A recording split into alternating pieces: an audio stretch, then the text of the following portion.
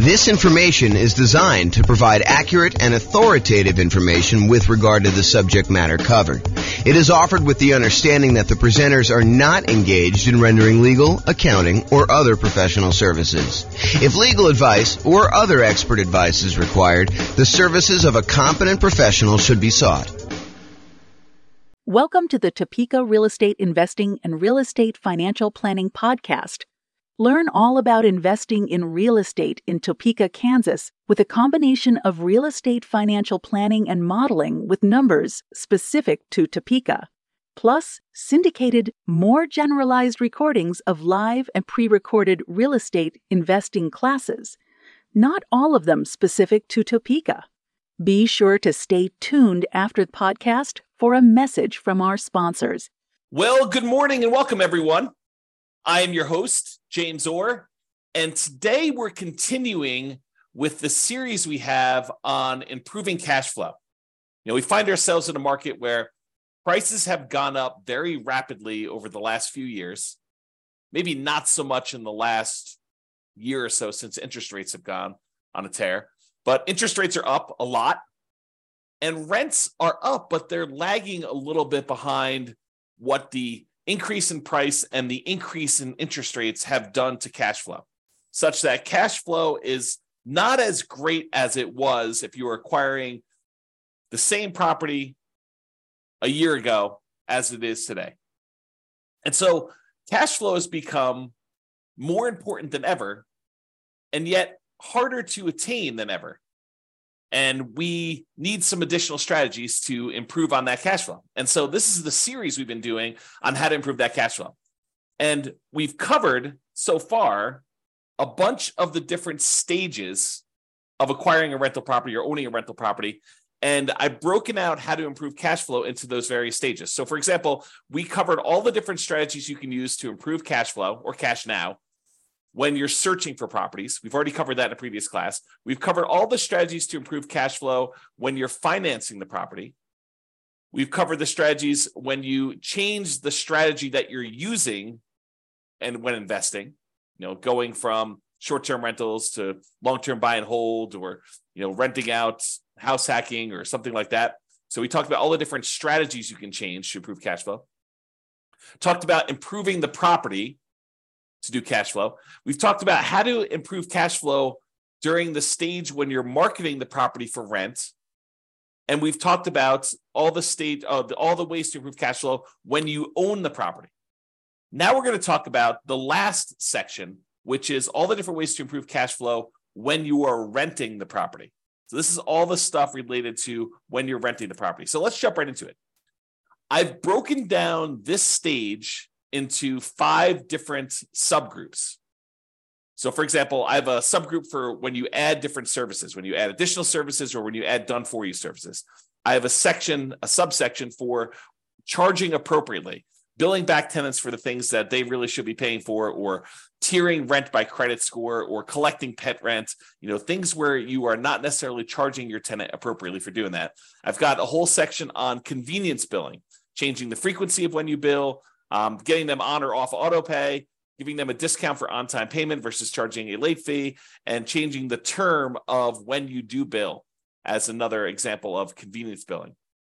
Then we've got a whole section on timing, giving them notice starting early to test high rents and renewing during peak season. And then finally, there's a miscellaneous section for making sure that your tenants have renter's insurance. And so let's jump right into those because I want to make sure we get them all covered, and I have a few things to say about each one. All right, so let's talk about the group of adding services. And I think these two are related. There's the additional services that you can add to offer to your existing tenants where you can increase your rent. So as a really simple example, can I add a high-speed internet and charge extra for offering that as an additional service to my existing tenants? As just one example. Or the second one here is done for you services. Can I offer them a done for them service where they wouldn't have to do stuff anymore? For example, let's say they live in a single family home and normally they would be responsible for lawn care as part of renting that particular property, but we could add a optional or maybe mandatory service for them to have the lawn service taken care of for them for an extra fee. And the extra fee can be more than what the person we are outsourcing it to would charge. There's a little bit of overhead and oversight that you need to do, and a little bit of risk, honestly, that they won't pay, or there'll be vacancy or whatever it is. So you should charge a small premium for offering additional services, additional done-for-you services. But you could do stuff like lawn care or snow removal or house cleaning, or whatever other services that they might find valuable based on your knowledge of them as your tenants and what they might want. Okay, so either offer them additional things like high-speed internet or whatever you're doing there, or done-for-you services. The next group is charging appropriately. I don't know how many times I brought clients out to look at a property where the current landlord is not billing back for utilities. They're renting their properties and they're saying, water is included in rent, or electricity is included in rent, when you could measure the utilities and bill the tenants back separately for these extra utilities. So if the clients of mine that are looking at these properties, they see that as a way to immediately get higher rents and increase the profitability of their properties. And so if you are one of those people that are not currently billing back for a utility that is being provided to your tenants, and you're sort of just lumping it in with rent, you may want to break that out separately and charge that back to them, bill back for the services. And these can be things like things that are already included in an HOA fee. So, for example, there are some neighborhoods around here where the homeowners association includes garbage pickup as part of the HOA fee. But garbage service is something that typically tenants would pay for. And so I think you could, and definitely check with your attorney on these things, don't believe me, but I think you can and should break out the cost of what it would cost them to have the garbage and charge that back to offset some of the expense you have as part of the HOA fee that you're already paying to get the tenant to pay for their own garbage service. Or things like in our area, we have a thing called non-potable water, where we can use that water in order to water the lawn. However, it's not drinkable water. It's only used for watering the grass and sprinkler systems and stuff like that. And so sometimes there's an extra fee for use of that water. It's usually cheaper water than getting it from the city that is drinkable water. But your tenant is responsible for watering the lawn, and they should be paying for that service. So you should bill it back. Another example is electricity. Or if you're already grouping water in, if you only have one water tap coming in, you've got a 12-plex. I know a lot of times landlords are saying, hey, look, the water is not metered individually, so I can't go and charge that. No, I think you can actually prorate it. You can make it so that it's divisible by the number of units or by the number of people that live in the unit. Talk to your property manager or your attorney to make sure that that's legal in your particular area, that it's justifiable that you can do that. But I think that's completely valid. What about tiering rent by credit score? It's a controversial one in some ways, right? But if someone has a really, really good credit score, might you give them a discount because they are more likely to pay on time, less likely to have problems with them staying in the property? Or could you say to somebody who applies and you say, look, or normally our credit score cutoff is 650. If you have less than a 650 credit score, we don't usually rent to you. They say, hey, is there anything we could do? My credit score is only 640. And you say, well, I might be willing to rent to you, but I would need to charge either an extra security deposit or an extra non-refundable fee, kind of a risk premium, or, for $50 extra per month in rent, I could see, that being a way to offset the credit score kind of rule there. So you can go ahead and advertise the higher rent for someone who has great credit, and you could tier rent by different credit scores. Now, again, I would check with your attorney. This one seems a little controversial. It's not what I've done. This one could be controversial, though, as far as tiering rent by credit score. What about pet rent? If you allow pets, first of all, I should say this. I don't believe we as landlords can charge a fee large enough to cover the extra costs, the extra damage that we might see from a pet. I think the extra, whatever it is, $15, $25, $35, $50 a month that you might get for charging extra pet rent for a poorly behaved pet would nowhere near make up for the damage we would have if their pet does damage to the property. In fact, it may not even be covered by their full security deposit. So some people will charge pet rent or a non-refundable pet fee in exchange for them having pet, or both, some cases. Okay, so can you charge pet rent if someone has pets? Is another way to increase rent on a property. Let's talk about some convenience billing options. For example, some tenants get paid weekly or biweekly or monthly. And most landlords offer billing on a monthly basis. However, some tenants would prefer to be charged weekly for their rent. They'd prefer not to have, a really big amount coming out in the first of the month. They'd prefer to have, a certain amount coming out every Monday. And if you just think about it this way, let's say rent is $2,000 a month. And so $2,000 a month, normally if you charge monthly, you'd be collecting $2,000 times 12 or $24,000 a year in rent. But what if you offered the tenant an option? It's their option whether they want to do monthly or if they want to do this new strategy. And you offered to do $500 every week on Monday instead of $2,000 a month. Well, $500 a week, there are 52 weeks in the year. And if I have my calculator out here, let's pull up my calculator. So $500 times 52 weeks is $26,000. So instead of charging them $2,000 a month, you charge them $500 a week. They get the convenience of paying weekly if that's how they prefer to pay. And you actually end up increasing your rent by about $2,000 for the year, or you divide it by 12, about $166 more per month on average.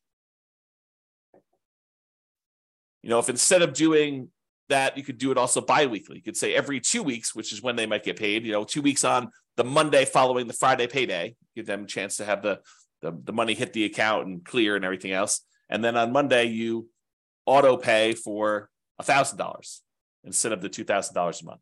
Okay, so that's an option. What about auto pay? Auto pay could be considered a convenience. And so you could charge a small fee for auto pay. Or if you have problems collecting rent, maybe you say, hey, look, there's a convenience fee or a inconvenience fee of me having to manually accept your checks and process them. And sometimes they bounce or whatever it is. And so you could charge a fee for people not being on auto pay.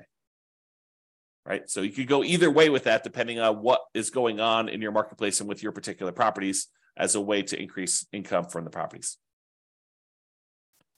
And, some of these strategies, as I think about it, some of these strategies are ways to increase income, but some of them are just to be paid for the time you're spending doing things that you might not have from other tenants. Right, like if you had tenants that always paid on time, you wouldn't have to worry about charging them, for having to chase them down when their check bounces or they're late on their payment or whatever it is. So charging a fee for them manually paying instead of being on auto pay is really just recapturing some of the work you're already doing. It's being paid for the work you're already doing, extra work that you're already doing. That if they paid on time wouldn't be an issue. If they were on auto pay, wouldn't be an issue. Instead of having a late fee in your lease, some landlords prefer to offer a discount for on-time payment. So the way that this could work is, let's say rent, if you pay on time, is $2,000 a month. However, if you don't pay on time, it's a $50 or $100 late fee. Well, the alternative way to structure that is you advertise the property, and when they sign the lease says that the rent is $2,100 a month, not $2,000, but they have a $100 early pay or discount for on-time or early payment. So that if they pay before the first of the month, it's $2,000. If they pay after the first of the month, it's $2,100. So it's not a late fee. It then is, that's what the normal rent is. However, if they pay on time, they actually get a $100 a month discount. And the $100 discount amount is the amount that is probably what you would have charged for normal rent if they were going to pay on time. Okay. So instead of offering late payments, a fee for late fees, late payment fee, you give them a discount for on-time payments or early payments. What about term? We talked about this in another strategy, but can you change the term of the rental agreement? Are you going to rent to them by the day or by the week or by the month instead of doing a yearly lease? The biggest example, this most common example, is short-term or vacation rentals. Change the business model to be billing at different periods of time. Somebody wants to do a week-to-week lease or a month-to-month lease, you can increase the amount of rent you get. Typically, the shorter the lease period, the shorter time period you have for your lease, the more expensive it tends to be. A daily rental is typically more expensive than a weekly rental. A weekly rental is typically more expensive than a monthly rental, and a monthly rental is typically more expensive than a quarterly rental, and a quarterly rental is typically more expensive than a yearly rental. Think about it that way. All right? So those are the different convenience billing options. What about timing? Using timing in order to improve the rent you're getting at property. So one of the things is giving your tenants notice 60 to 90 days prior to their lease expiration to find out if they plan on renewing and what the renewal amount will be for them. And if they're not going to renew, then being able to start marketing the property early, ideally at least 60 days ahead of the lease expiring, and so that you can test higher rent than you think you might be able to get. And if you don't get any inquiries or calls on that, or any reasonable number of inquiries or calls, within a week or two, then maybe you drop it back down the tiniest bit. But you have 60 days, full 2 months plus, in theory, to be able to market this property before you'd have a vacancy. Now, one of the things we're trying to avoid here is avoiding vacancies. Getting that tenant lined up way before the lease has actually expired and the current tenant is moving out. Now, if the tenant renews, that's great. Then you've got a renewal. You don't need to worry about it. You sign the new lease, 60 to 90 days ahead of time. You get them ready to go for their next year. In most cases, I think rents will probably bump up a little bit, just kind of like cost of living, maybe not to full market rent, but sort of like maybe a halfway of what we saw as a rent increase for the year. That way you don't get stuck 5 years from now with significantly below market rents. You're kind of like increasing a little bit each year. But then if they decide not to renew, then you have this head start to be able to test high rent and test early and lower your rents if you're not getting the responses you need in order to get that property filled before it goes vacant. And then ideally, you want to be renewing in peak season. So schedule your leases to end during peak rental season. And that may be a little bit different depending on what market you're in. In our market here, it's probably in the springtime, kind of like spring to early summer, like May. So schedule your leases to end during peak rental seasons. You don't want a lease to end between Thanksgiving and Christmas in most cases. So what if you have a tenant that gets evicted and they happen to have the property vacated, right after Thanksgiving? Do you do a year lease from Thanksgiving? No, you do not. You market the property because it's vacant right now, but you tell them that the lease is either a short lease, like it's a 6-month lease to get them on cycle, or it's a long lease, it's an 18-month lease to get them on cycle. But you don't voluntarily put a year-long lease in place to have yourself be vacant again in Thanksgiving and Christmas. You're setting yourself up for failure. You're setting yourself up for below market rents if you're constantly having to market your property between that Thanksgiving and Christmas time. So you want to go and optimize your rent. So sometimes you might have a 14-month lease. Sometimes you might have a 17-month lease. Sometimes you might have a 6-month lease, although I prefer to do at least a year. But you do whatever you need to do in order to get on peak season if you find yourself having to lease a property at a less than optimal time for the first one. Then after that, ideally the lease is coming due in a period of time where it's optimal and you can just renew for 1 year at a time based on that. But get on cycle to begin with and then work with that.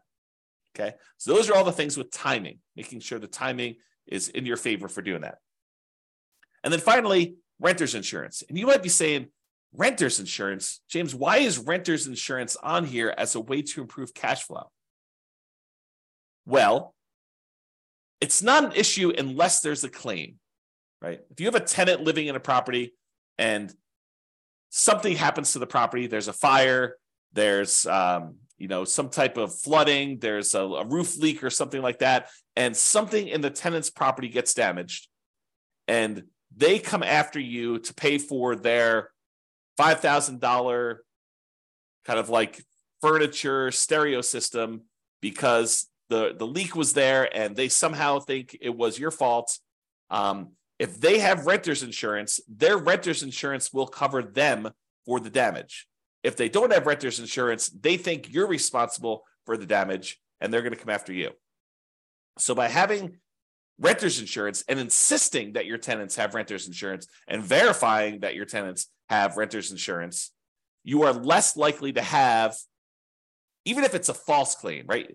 But you're less likely to have a claim against you to cover damages should something unexpected happen to your property and your tenant now thinks that it's your fault and that you should pay to replace all their clothes or their furniture or their television or whatever it is that they've got there. Or maybe the carport falls in because, it's gotten old and they had their car parked under there and it snowed or whatever.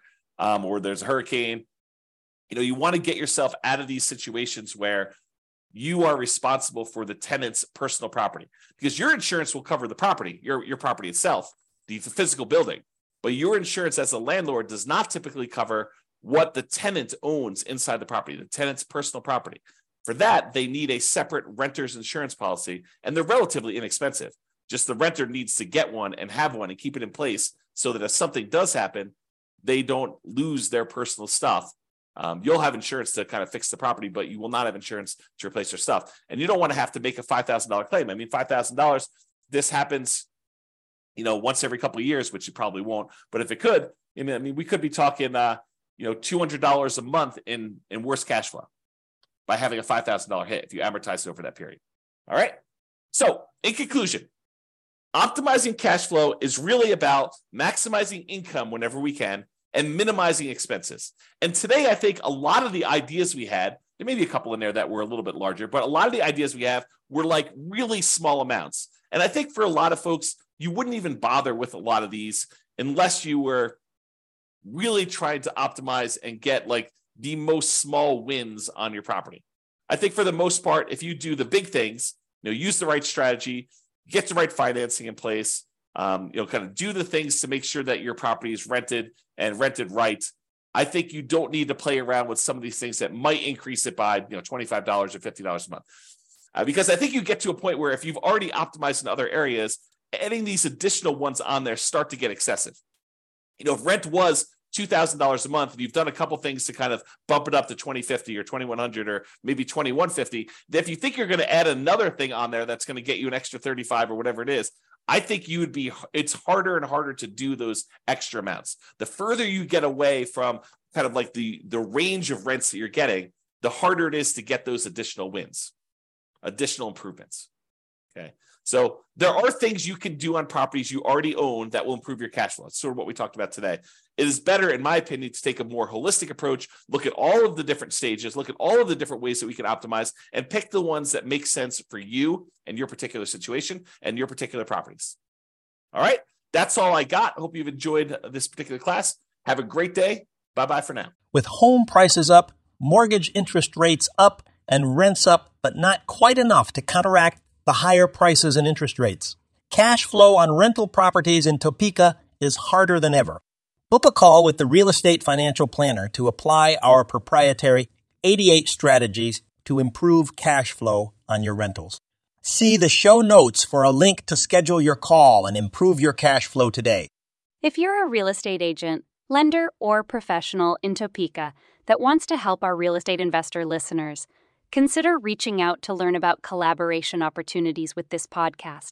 We'd love to add more value to our listeners by having you assist our investors buy, sell, and finance their real estate investments.